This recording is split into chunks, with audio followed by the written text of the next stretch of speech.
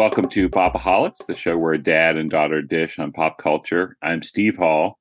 I'm Kate Hall. And Happy New Year, Kate. Happy New Year, Dad. Here we are in 24, ready to open that pop culture door. See what's in store. That was impromptu. I was very nice. You should be proud. I'm impressed. So over the holiday break, Kate, what pop culture have you been consuming? So I mostly have streaming stuff, but first thing I wanted to talk about is American Symphony, which is a documentary on Netflix, 2023 documentary about musician John Batista, who, have you seen him live, Dad? Yes, I have. Okay. I don't think he saw me, but I saw him live, yes. Okay.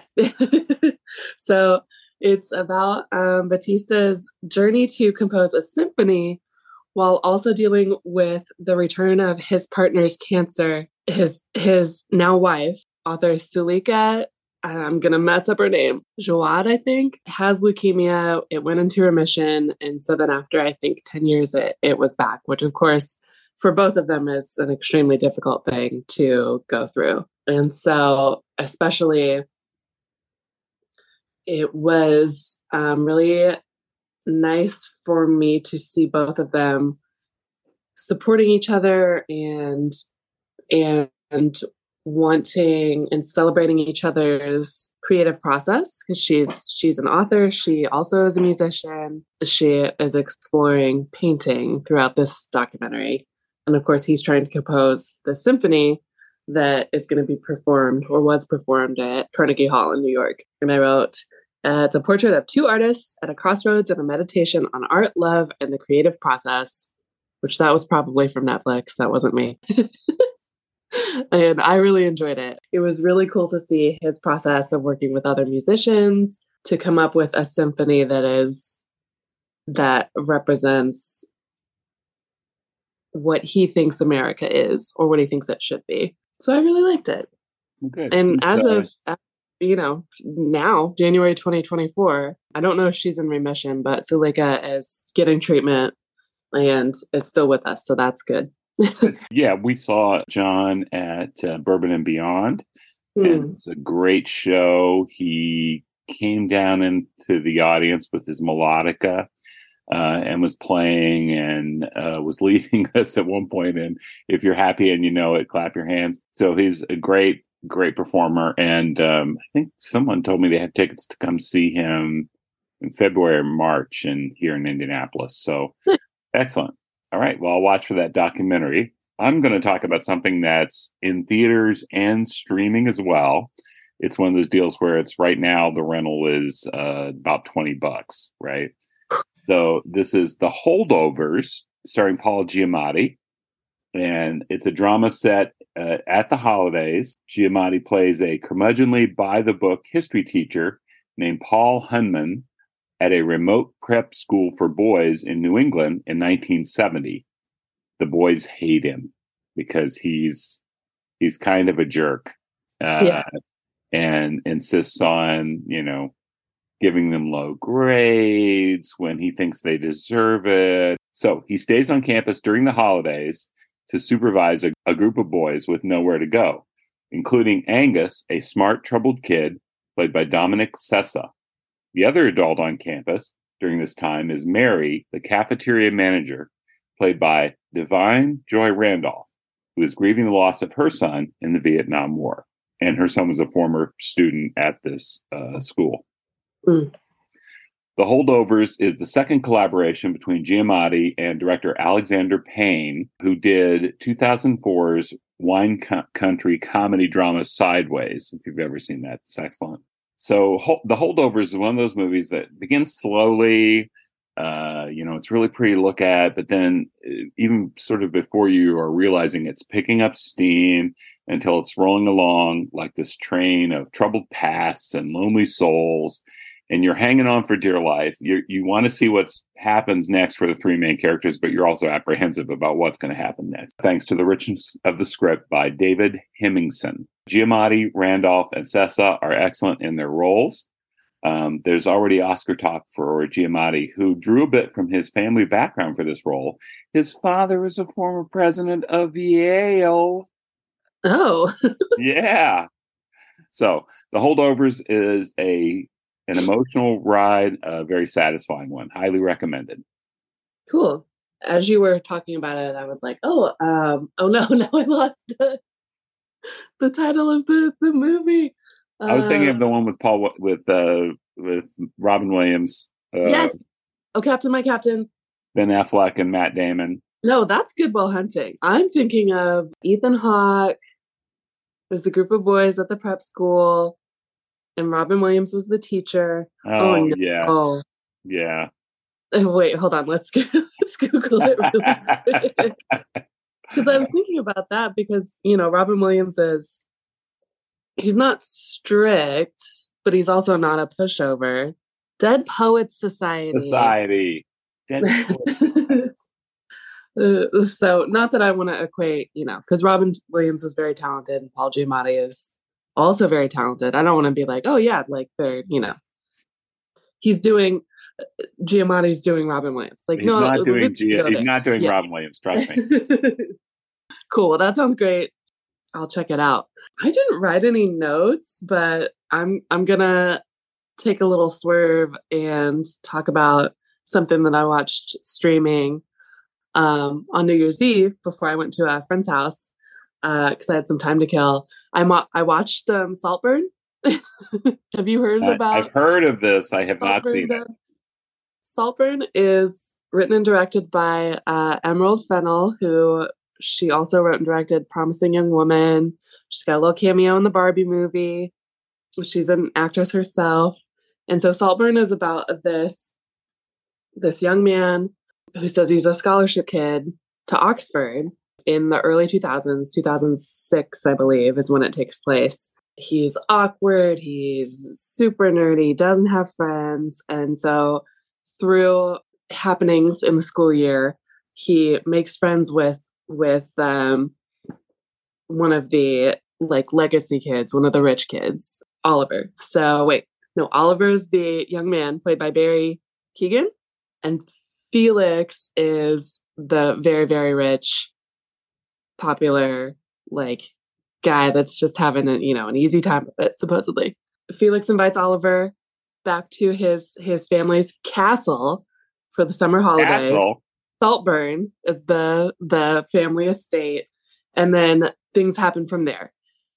I did not read anything about it before I watched it. Rosamund Pike is in it as the matriarch. Richard E. Grant is her husband. Barry, we're gonna go with Keoghan, has been in a few movies that are very, very good. He's also very talented, and that's all I knew. I think that was probably the right decision because things get real weird, real fast, very uncomfy. I don't want to say it's kind of like Talented Mr. Ripley, but it also is kind of like Talented Mr. Ripley. So I'm glad that I didn't, research before going in. Would I watch it again? I don't know. Because I keep thinking about it and being like, man, oh, that was weird. Wow. I didn't see any of that coming at all. But there's also some stuff that happens. You're like, oh my God, no. I was like, ooh, I love Rosamund Pike. And I just, yeah, okay, I've got time. Let's do it. So would you recommend it then to people? I feel like I kind of, if you're into maybe kind of a slow burn psychological thing. Is it a thriller? Maybe it's kind of a thriller. I would say check it out. There's all kinds of stuff that comes into play about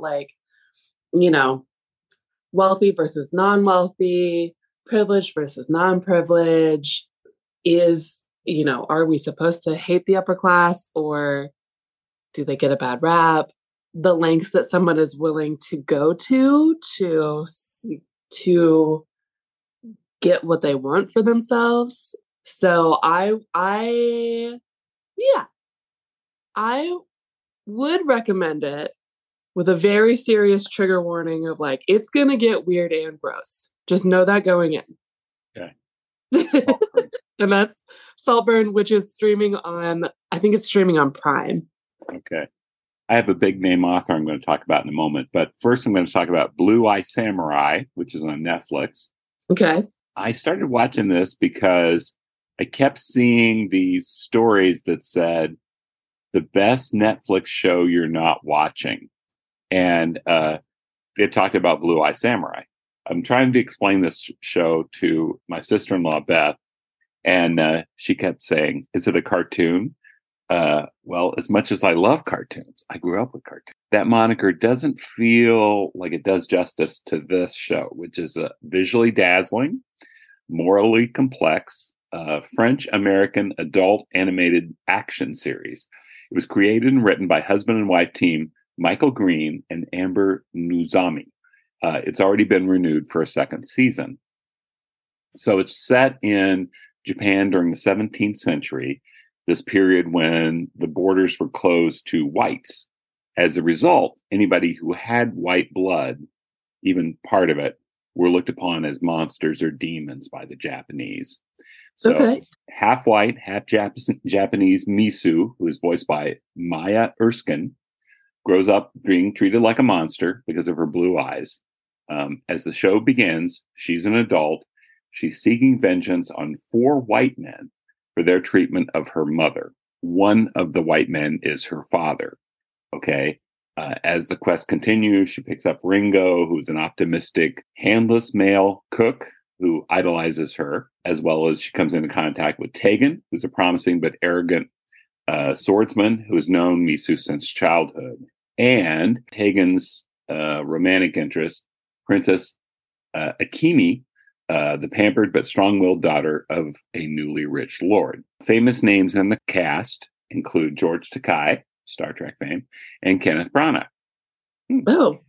So as Miso makes her way across snowy Japan, the visuals are gorgeous. The snowy landscapes, and even the action scenes are just really, really beautiful. Character development is strong, and I liked how the show didn't make excuses for when Misu does things that you kind of go, because she's so blinded to her need for revenge, right?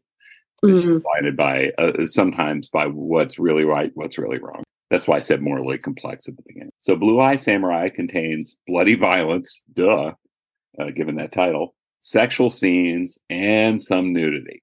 But it's very well done. And if you're in the mood for an adult animated show, not a cartoon, check out Blue Eye Samurai on Netflix.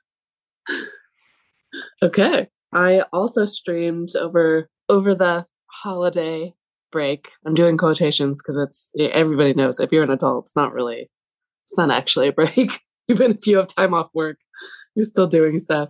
I streamed the 2023 movie adaptation of Are You There, God? It's Me, Margaret, the famous book by Judy Blume that's been adapted and stars Rachel McAdams, Kathy Bates, and Abby Ryder Fortson as Margaret. So when her family moves from New York City to New Jersey, 11-year-old Margaret navigates new friends, feelings, and the beginning of adolescence.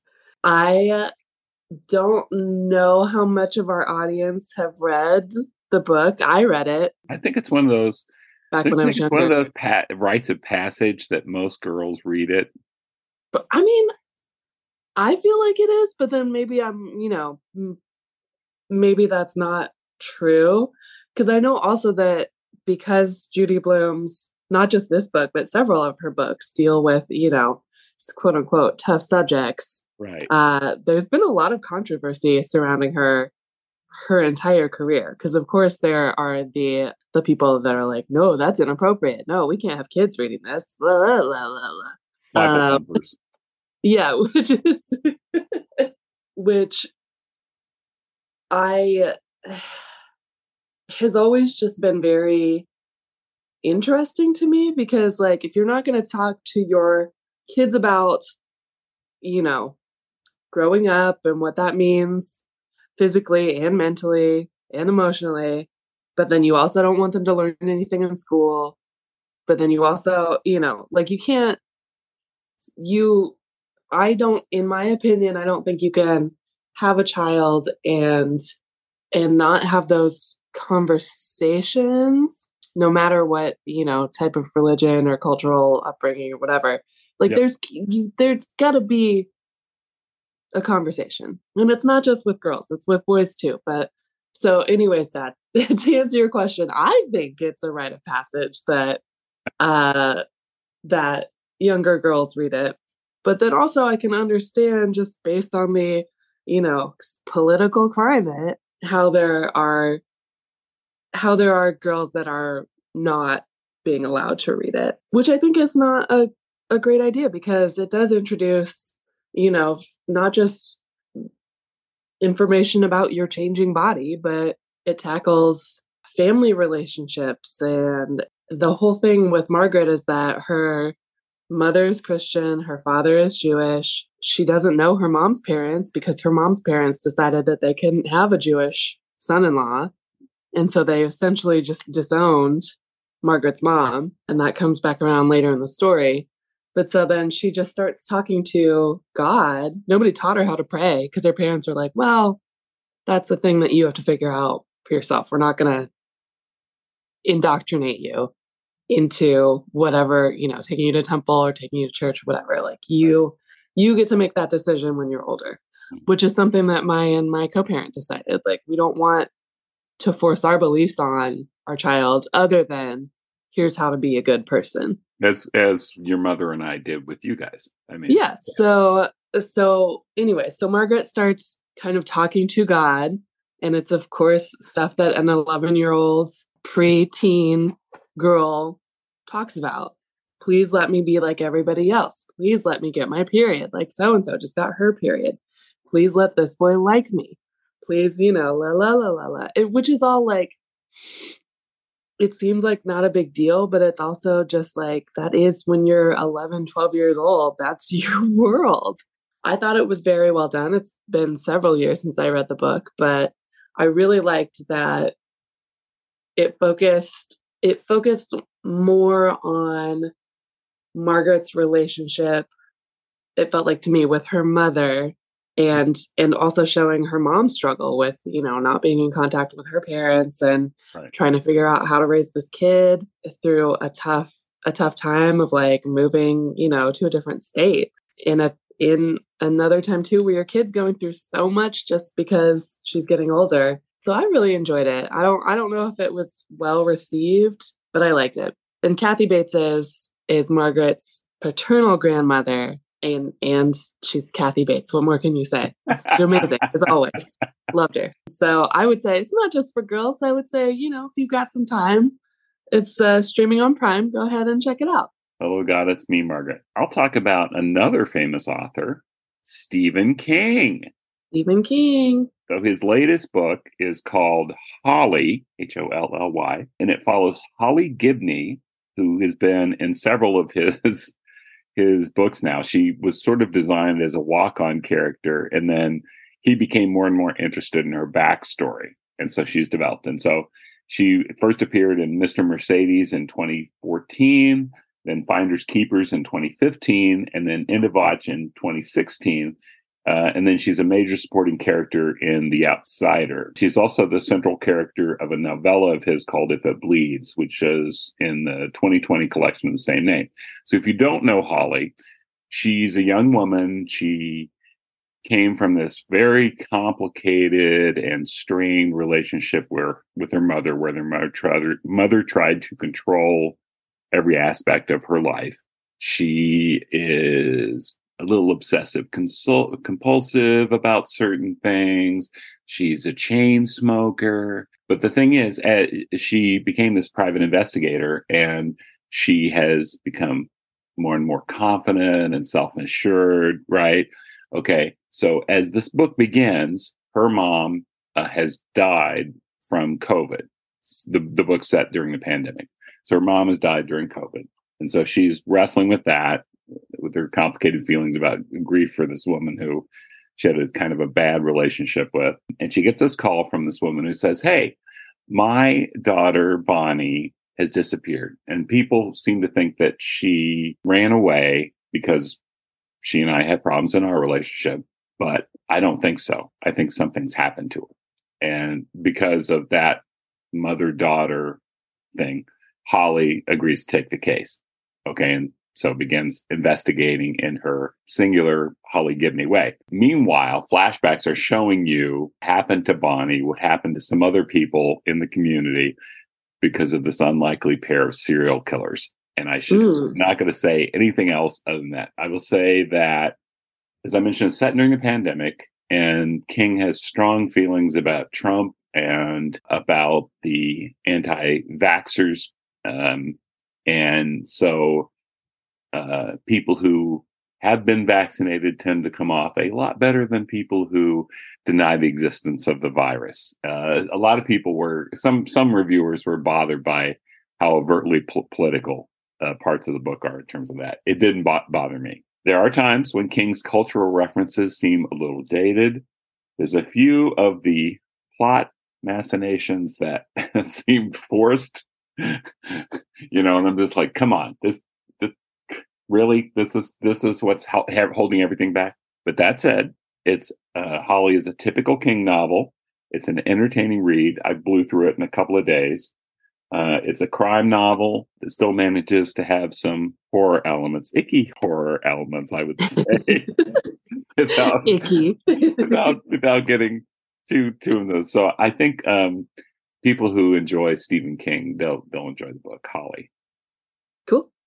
Okay, I do want to mention over the New Year's holiday, we spent some time with Mike Bodie, our composer.